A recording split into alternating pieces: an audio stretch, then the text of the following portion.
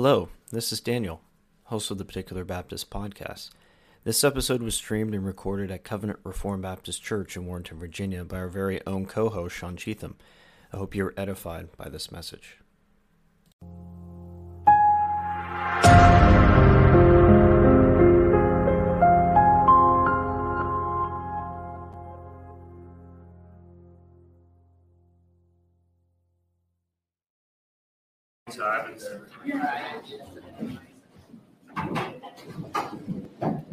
All right. By way of announcements, I've been informed that there was a slight issue with the schedule, and both next week and the 30th will be on Christian Liberty. On Christian Liberty, taught by Jim Heilman. So, slight correction that needs to be made there. Accidentally skipped over 523.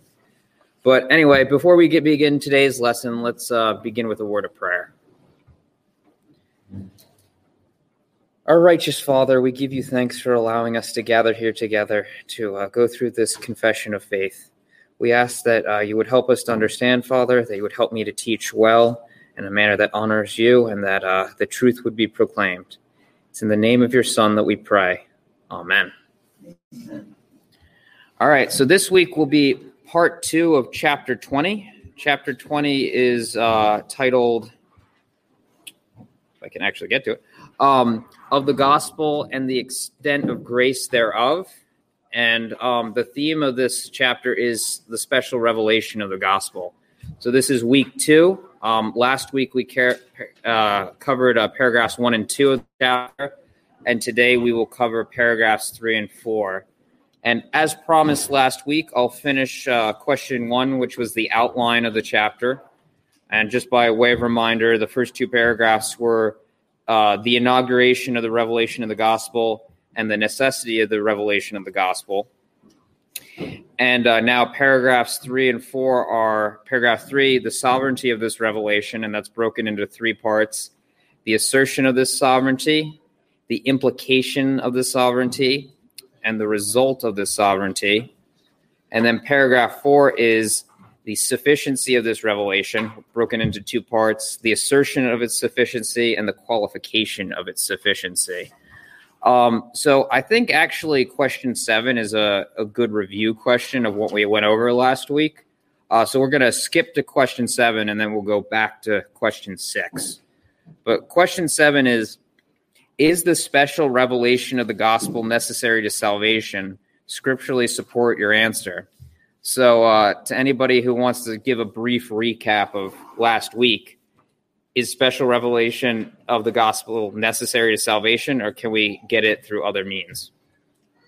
I have a scripture that supports that. Mm-hmm. Romans 1:16, the gospel alone is the power of God for salvation. Mm-hmm. Amen. So that's the answer. Anybody else want to comment before I go in? All right. So yes, obviously that is correct. Natural revelation is insufficient to salvation. Romans 1 tells us that all men know there is a God, but nowhere is the gospel contained in natural revelation. In order to be saved, we must believe in the person and work of Christ. And you're not going to be able to find that in nature. It's something that has to be revealed to us. When Paul defines the gospel in 1 Corinthians 15, he says the following: "Moreover, brethren, I declare unto you the gospel which I preached unto you, which also ye have received, and wherein ye stand, by which also ye are saved, if ye keep in memory what I preached unto you, unless ye have believed in vain. For I delivered unto you first of all which I also received, how that Christ died for our sins according to the Scriptures, and that he was buried, and that he rose again the 3rd day according to the Scriptures, and that he was seen of Cephas, then of the 12. After that he was seen of above 500 brethren at once, of whom the greater part remain unto us this present, but some are fallen asleep. After that he was seen of James, then of all the apostles, and last of all he was seen of me also, as one born out of due time."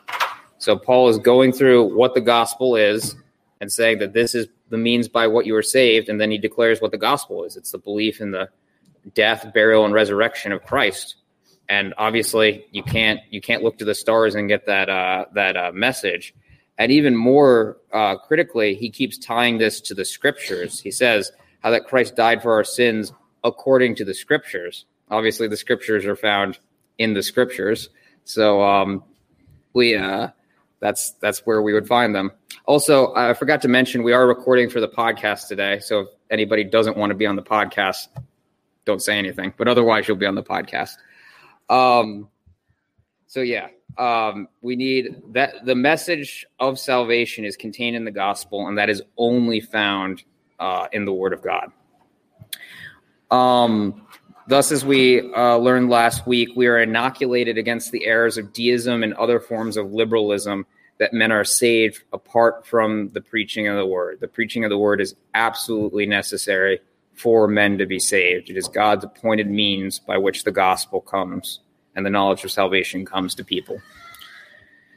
So now, backtracking to question 6, this will be where we start going over some new stuff. Question number 6 is, how has the gospel been deprecated by some Orthodox teachers of irresistible grace?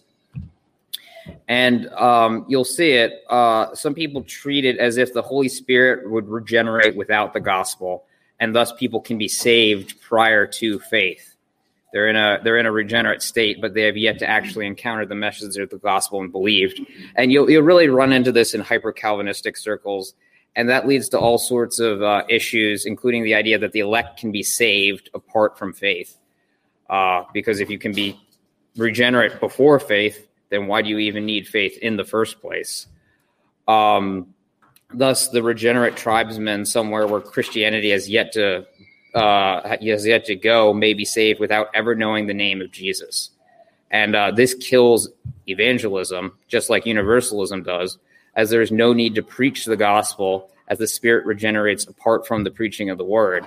But as we've seen from scriptures last week, and I'll add to it this week, this idea is totally false. So reading again from Romans chapter 10, starting at verse 11. For the scripture saith, whosoever believeth on him shall not be ashamed. For there is no difference between the Jew and the Greek, for the same Lord over all is rich unto all that call upon him. For whosoever shall call upon the name of the Lord shall be saved. How then shall they call on him in whom they have not believed? And how shall they believe in him of whom they have never heard? And how shall they hear without a preacher? And how shall they preach except they be sent? As it is written, how beautiful are the feet of them that preach the gospel of peace, and bring glad tidings of good things. But they have not all obeyed the gospel. For Isaiah saith, Lord, who hath believed our report? So then faith cometh by hearing, and hearing by the word of God.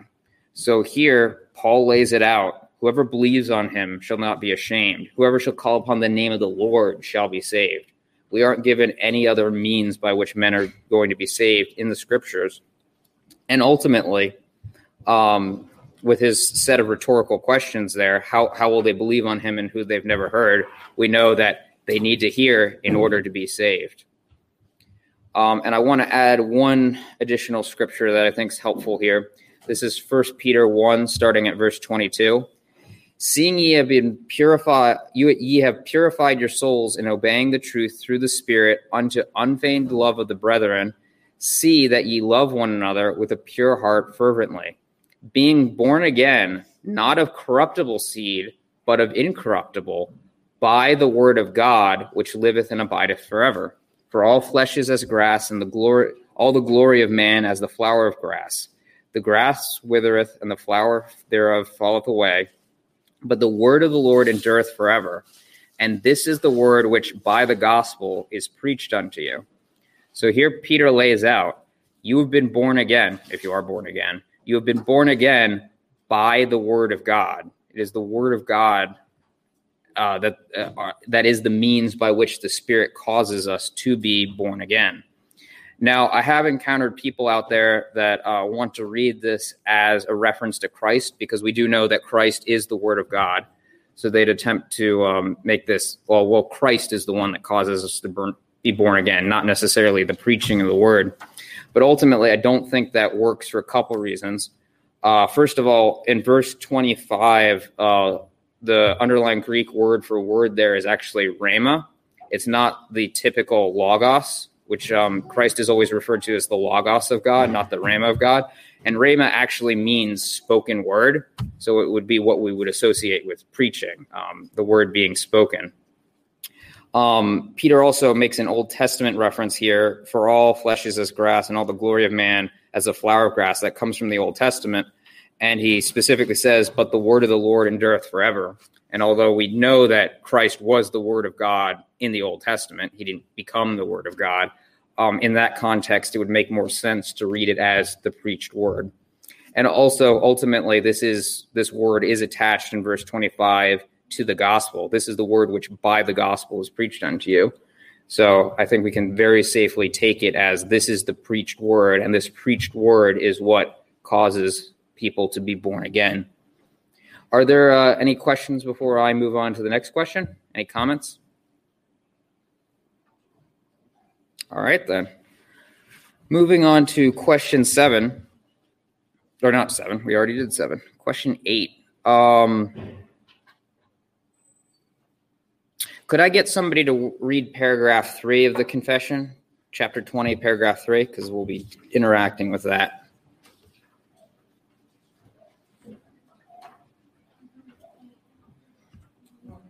Yeah, sure. Paragraph 3. Yes. I'm reading it. Okay, go for it.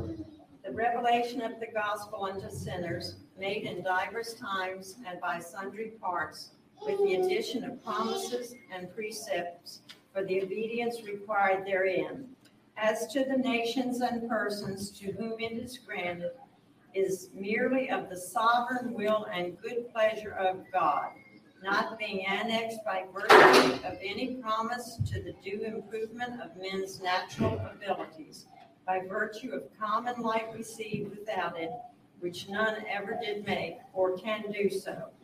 And therefore, in all ages, the preaching of the gospel has been granted unto persons and nations as to the extent or straightening of it in great variety, according to the counsel of the will of God. Thank you, Nancy. All right, so question 8, Waldron asks in regards to this, what two fundamental doctrines undergird the sovereignty of the special revelation of the gospel? And the two doctrines are total depravity and the freedom of God in salvation.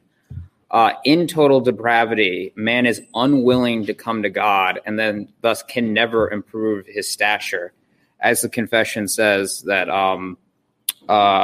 it was never made by promise to, the gospel was never made by promise to the due improvement of men's natural abilities by virtue of common light received without it, which none ever did make or can do so. Man is not able to build himself up to a position where he's worthy to obtain the knowledge of salvation. Thus, it has to rely on God who chooses. And the second portion, that God is free in salvation, God is under no obligation to present the message of salvation. We who have sinned, if we were not to be saved, we would get everything we deserve. There's no unfairness in God's part if we are not to hear the message of salvation. God has graciously given it to us, unless we know and believe and are saved, but he was under no obligation to save anyone. He could have condemned all of humanity to hell, and he would have been perfectly just to do that. And thus he is free to say the gospel goes forth to this people at this time, but it may not go forth to this people at that time, because God was never under any obligation to send it to them in the first place. Now, and we can actually see a biblical example of this in Acts 16:6. Now, when they had gone throughout Perga and the region of Galatia, this is Paul and I think Barnabas, and were forbidden of the Holy Ghost to preach the word in Asia. So the Holy Spirit told Paul and Barnabas that you're not going to go to Galatia, and ultimately they end up going into Greece instead, or not Galatia, Asia Minor, and they end up going into Greece instead. And there were people, no doubt, in that time before another missionary group was sent to them that died, and they never heard the message of salvation. And that's God's choice. He is able to do it. He directs ultimately where missionary efforts go and who hears. Now, there are a couple biblical passages that people like to try to respond to this idea with. They like to bring up Cornelius and Lydia as examples of people who had or were able to obtain a knowledge of salvation purely because they were godly people. And ultimately, I don't think that works. For example, Acts 10, this is about Cornelius. There was a certain man in Caesarea called Cornelius, a centurion of the band called the Italian Band, a devout man, and one that feared God with all his house, which gave much alms to the people and prayed to God always. He saw in a vision, evidently about the 9th hour of the day, an angel of God coming into him and saying unto him, Cornelius, and then it goes on to describe the vision from there. But ultimately, we see here that while Cornelius was a God-fearing man, it doesn't say that the reason why he got the vision was because he was a God-fearing man. It just says that he then received a vision at some point. There's nothing in here that makes it plain that the reason he received the vision was because he was a godly man. And ultimately, Cornelius might have already been saved at this point. We know that in the Old Testament, saints are able to be saved. They have enough of the knowledge of the gospel to do so. It doesn't give us any indication of what Cornelius' status was, aside from that he feared God. So we can probably safely assume that he was saved at that point. And the other example is Lydia, Acts 16, starting in verse 13. And on the Sabbath we went out of the city by a riverside where prayer was wont to be made. And we sat down and spake unto the women which resorted thither. And a certain woman named Lydia, a seller of purple of the city of Thyatira, which worshiped God, heard us, whose heart the Lord opened, and that she attended unto the things which were spoken of Paul. So Paul is out there preaching to the crowd, and one of the women, Lydia, she hears, she's a worshiper of God, and the Lord opens her heart. And we can take that to mean that's her salvation experience right there. Now, once again, it doesn't say that because she was a worshiper of God, that's how she earned the ability that the Lord would open her heart to see this, to know this truth. It just says that the Lord opened her heart. So it's reading into the text to say that, oh, well, she first was a worshiper of God, and then she merited the knowledge of salvation. And ultimately, this is a pretty good place to prove Calvinism, because she was a worshiper of God, at least in some sense. But even then, the Lord needed to open her heart in order to come to the knowledge of the truth. She could respond to things Paul speaking, which implies directly that without her heart being opened by God, she couldn't. Yeah, exactly. That is actually implied in the text. The other stuff is not implied in the text. Before we move on to question 9, does anybody have any questions or comments? All right, question 9 then. Explain why it is the Calvinist alone who is inoculated against errors which destroy missionary zeal. So Waldron has a couple areas that he goes over, and then I want to add one of my own at the end. So the first doctrine of Calvinism that helps to inoculate against things that undermine missionary zeal is actually total depravity, that men are unable to come to God. From the synergist perspective, not all synergists, but they're liable to get frustrated when their efforts bear no fruit, because we as Calvinists go out, and while we know that God can save anybody, if we see no fruit, in some regards, we can understand why. But to the synergist who's expecting that like men can just freely choose of their own, and they go out and preach and nobody comes, well, why isn't it that they're coming? Like, I've presented them this glorious truth that all men should want to take a part of. Why is it that none of them are doing so? And it can be frustrating. And this isn't necessarily something like a made-up example. For example, the famous Reformed Baptist missionary William Carey labored for 7 years in India before he saw a single convert. 7 years.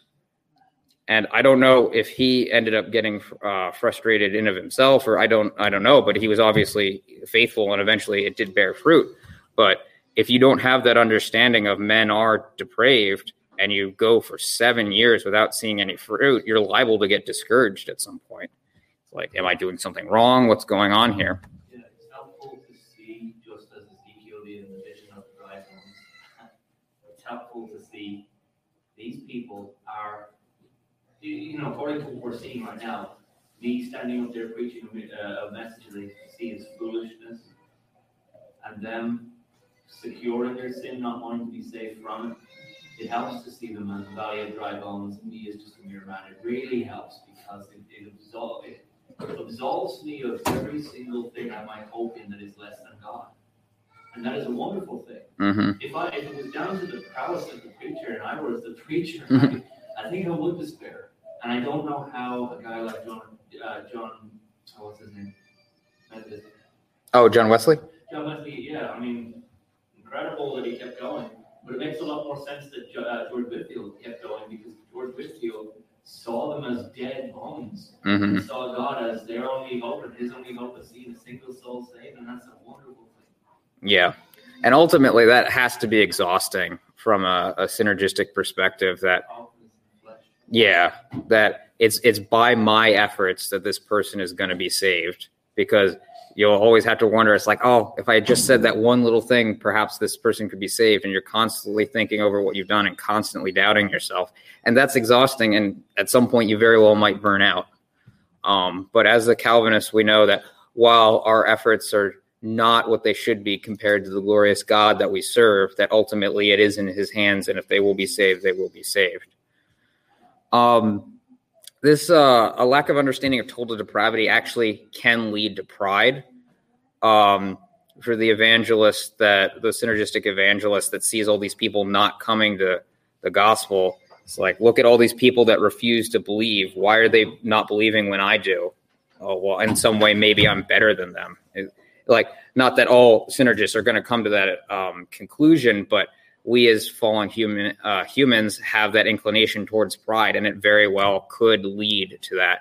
And ultimately, that could lead to actual racism. And we see that in some of the missionary efforts from the colonial powers. Like, look at all these backward tribes here. Clearly, Europe is so much more moral and stuff. We're so much more advanced than them. And ultimately, that's just pride. If you understand total depravity, you understand that you were in no better of a state than they. You had a little bit more light based on the culture you lived in, but you still needed the grace of God just as much as that person that you're witnessing to. And thus, there is no reason for pride. It's nothing in you. The next thing that Dr. Waldron brings up is God is sovereign and no one is owed salvation. Because that leads to the question, if somebody is owed salvation, why would God create people that are destined for hell? This is a question that's often thrown at us Calvinists because we believe in predestination. But ultimately, unless you're an open theist, the synergist doesn't escape this question, because ultimately they have people that God created that God knew would go to hell. So they have to answer the question too. And if one starts with the assumption that man is owed a chance at salvation, then you have to realize that when many don't hear the gospel, that there's really one or two ways you can take it. That either God's standards are lower than we claim they are.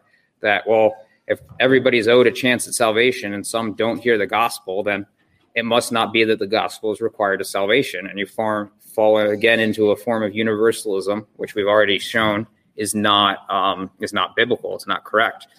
Or you can fall into the opposite error and become angry with God because God was morally obligated to give salvation, at least the message of salvation, to everyone, and he didn't. So that can lead to people complaining or grumbling against God. It's only the Calvinists that recognizes, well, not only the Calvinists, but it does inoculate against this error that, well, men are not obligated to have the message of salvation unless there is no injustice on God's part. And then the third thing that Dr. Waldron brings up is the gospel is the means of calling the elect, and the gospel doesn't need to be helped by anything. And this ultimately is the big problem of evangelicalism today and how mainstream evangelical churches do evangelism. For them, you can see it. The gospel is not enough. We need a show on stage to attract people. We need to make unbelievers laugh and make them feel comfortable to come into the church, to show that we're not judgmental. We don't want to offend anyone, so we aren't going to say anything controversial, and that'll get them in and get them to stay. I see it as catering to the very heart and will of being saved from. Exactly. Of course, going to do nothing at all. They need to be born again, and that new nature can only come, as you say, faith by hearing by the word of God. That new nature is what they need to have formed in them, and you cannot do that. They can't do that by their will. I was saying just yesterday to Bruce and Lindsay how you are already seated in heavenly places. The new regenerate self is righteous enough to sit in the presence of God because it's doing so right now, and yet the remnants of your old nature is still strong enough to pull that into the mire of sin with it. And if that will that is that strong to sin is all you have, how are you going to ever do anything righteous, such as trust in Christ? You're not. Yeah, so ultimately, you do see that in evangelicalism, that we have to use all these other means beyond the pure preaching of the gospel in order to get people into the church. And doing those things will very well get people into your church. There are many mega churches out there that are successful in terms of numbers, but it's not ultimately going to get them to Christ. As Rowan said, they need the message of the gospel. And we are not after numbers in our church. We're after souls, and those are not identical. Church can be big, church can be small. It doesn't matter. What we want is, as so much as possible, every person in our church to be a believer and be saved. And the only way you're going to do that is through the preaching of the gospel and preaching of the law, too, so that they come to a knowledge of sin. And that'll make people uncomfortable, and the church, in terms of numbers, may not be as successful, but that is not what we're after. Such practices are a declaration that we don't really need God because we're relying on something that we can do without His help. Yes. I think God will honor that, if you will. Yes. Amen. Yeah, ultimately, we believe in a sovereign God who can and will bring his elect through the preaching of the gospel. That's the means by which he's declared he will do so. Yes, Nancy. However, the preaching of the gospel is spread by, right now, the internet so much. The gospel is spread by missionaries. The gospel is spread by the internet. The gospel is spread by speakers who, or should be, by speakers who have these big revivals and such as that. And the gospel is getting spread by all of these various things, so many more today through the internet, through Wi-Fi and all of that than there ever was in the past. So when you have a large group, no matter where it is, if the gospel is being spread, that's our position. We're to get the word of the gospel out to as many people as we can get it out to. Yes. And ultimately, there are appropriate means to do so, and there are inappropriate means to do so. We shouldn't put unnecessary stumbling blocks in front of people. We shouldn't be angry or vindictive or needlessly judgmental and discourage people from hearing the message of salvation. But ultimately, you can have the nastiest person present the gospel, and God may use those means to be saved. Amen. Yes. But it doesn't give us the right to change how we think people are saved or what means are actually prescribed in Scripture. The means by which people will be saved is the preaching of the word, whatever form that takes, whether it be over the internet, whether it be evangelists on the street, whatever. That is the means by which people will be saved. It is no other. As I've heard it said, God can strike a straight blow with a crooked stick, but we ought not intentionally aim God a crooked stick. Exactly. We are in our evangelistic efforts to adorn the gospel as much as possible through our gentle spirit, through how we conduct ourselves. But ultimately, even if we fail to do that, God can still save people through our efforts, as imperfect as they may be. And then Waldron didn't explicitly bring out this point in this book, but I want to. We as Calvinists, with our high view of God, should be doing all things for the glory of God. So if we go out and evangelize and see no fruits of our labor whatsoever, that's perfectly fine from a Calvinistic perspective, because we can take comfort in the fact that it was our service to God for which he was worthy. And regardless of the outcome, we were serving him. And that is ultimately pleasing to him.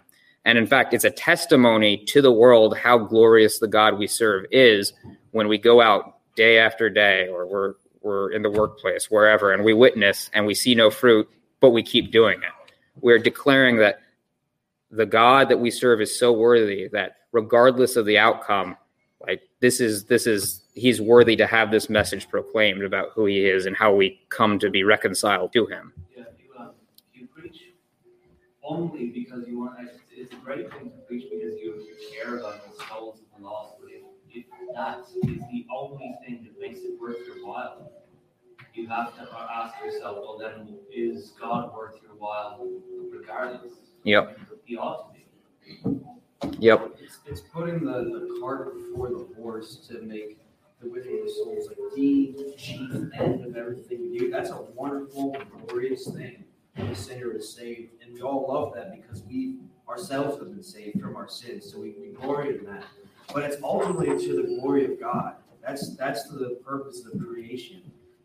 Winning the souls is a means to that. But if you highlight that so much that you're willing to transgress the way Scripture says you should go about it and rebel against God, you're putting the cart before the horse. And God is not glorified. Yes. And you're likely not even going to save them from their sins. You're just going to save them to more sin and nonsense we see in most evangelical churches today. And you'll harden them in their sin, and you'll convince them that they're saved. And that is the worst state. And that is perhaps why so many cultures in this country have become so degenerate, so quick, and so hardened in their sin to a degree that perhaps has never been in this country. And ultimately, we have to recognize that God's doing something every time we're out faithfully Yes. preaching the word. Either he's hardening hearts or he's softening hearts. But we're not to put that before the horse. I mean, we're to faithfully preach the word because we have a great commission, and it should be a joy to be out preaching how we have peace and how we have salvation to the world. So, you can't really worry about the results. You're just called to be faithful and to preach the word. Exactly. Yeah, we are servants, and we'll do what we're told, and the outcome of that is to God. We can scatter the seed, but the Lord of the harvest is the one that gives the growth. And it's his choice whether or not he wants to see growth or not. The two greatest commandments, as Jesus tells us, the first is to love the Lord your God with all your heart, mind, strength, and soul. And then the second afterwards is to love your neighbor as yourself. So we are to love our neighbor as ourselves. We are to love them and to seek the best for them so that they might be saved. But ultimately, our love for God has to be more. And it's to his glory, and that should be the primary focus, not the only focus necessarily. We are to love our neighbor as ourselves, if you can separate that from the glory of God. But it is definitely the primary focus. Did anybody have any additional questions or comments before we move on to paragraph 4? All right. In that case, could I get somebody to read paragraph 4 for me? Though the gospel be the only outward means of revealing Christ and saving things, and is as such abundantly sufficient thereunto. Yet that men who are dead in trespasses may be born again, quickened or regenerate, there is moreover necessary and effectual, insuperable work of the Holy Spirit upon the whole soul for the producing in them a new spiritual life, without which no other means will affect their conversion unto God. All right. Thank you, Ron. So for question 10, it says, illustrate the relationship between the power of the gospel and the power of the Spirit in conversion. So as we've seen throughout these two lessons, the gospel is sufficient in and of itself to save, in the sense of it contains the necessary knowledge for one to be saved. However, just because it's sufficient in the knowledge doesn't mean that people will be saved. Why? Because they actually need to believe it. And that shows us that it's apart from the Spirit working on someone that, or apart from the Spirit working on someone, they will not come to salvation. So the gospel is sufficient in one sense, but not sufficient in all senses. Because we believe in total depravity, that man in his fallen state has no desire to come to God and no ability to change that desire. It is necessary through the preaching of the gospel that the Spirit work in order to bring man to spiritual life. And then Waldron has a helpful analogy here with a light bulb and electricity. A light bulb is sufficient in a sense to light an entire room. It's all the material that you need to light a room. However, without electricity running through that light bulb, that room is going to be dark. It needs something, in another sense, additional to light the room. And that's analogous to the Holy Spirit. We can preach the gospel, but without the Spirit's work on the hearts of the people that hear, they will not come to that saving light. Did anybody have any questions or comments about that last part? Just Romans 1, far from having free will, every time God makes man more free to exercise his will, he runs farther from God and plunges deeper into depravity. Yep. And there is nothing in and of himself that will turn himself to the Lord, because he loves sin. It is, if you accept the fact that fallen man loves sin, it is almost tantamount to blasphemy to suggest that he can therefore turn himself to God, because God is the opposite of the thing he loves. If we confess that, and Scripture says it, you have to confess that they need a supernatural miracle outside of themselves to turn themselves to it. Anything? Oh, I was just going to say there's more than being book smart. There's more yes. than being Yeah. knowledgeable of God. There's more than studying and listening to all the great theologians and hearing and understanding what they're saying. It takes the Holy Spirit into your heart to open it up and to break that man's spirit to accept Christ. Mm-hmm. We read in James that even the demons believe and shudder. They know truths about God, but they don't have faith. They don't trust him, as we are called to do.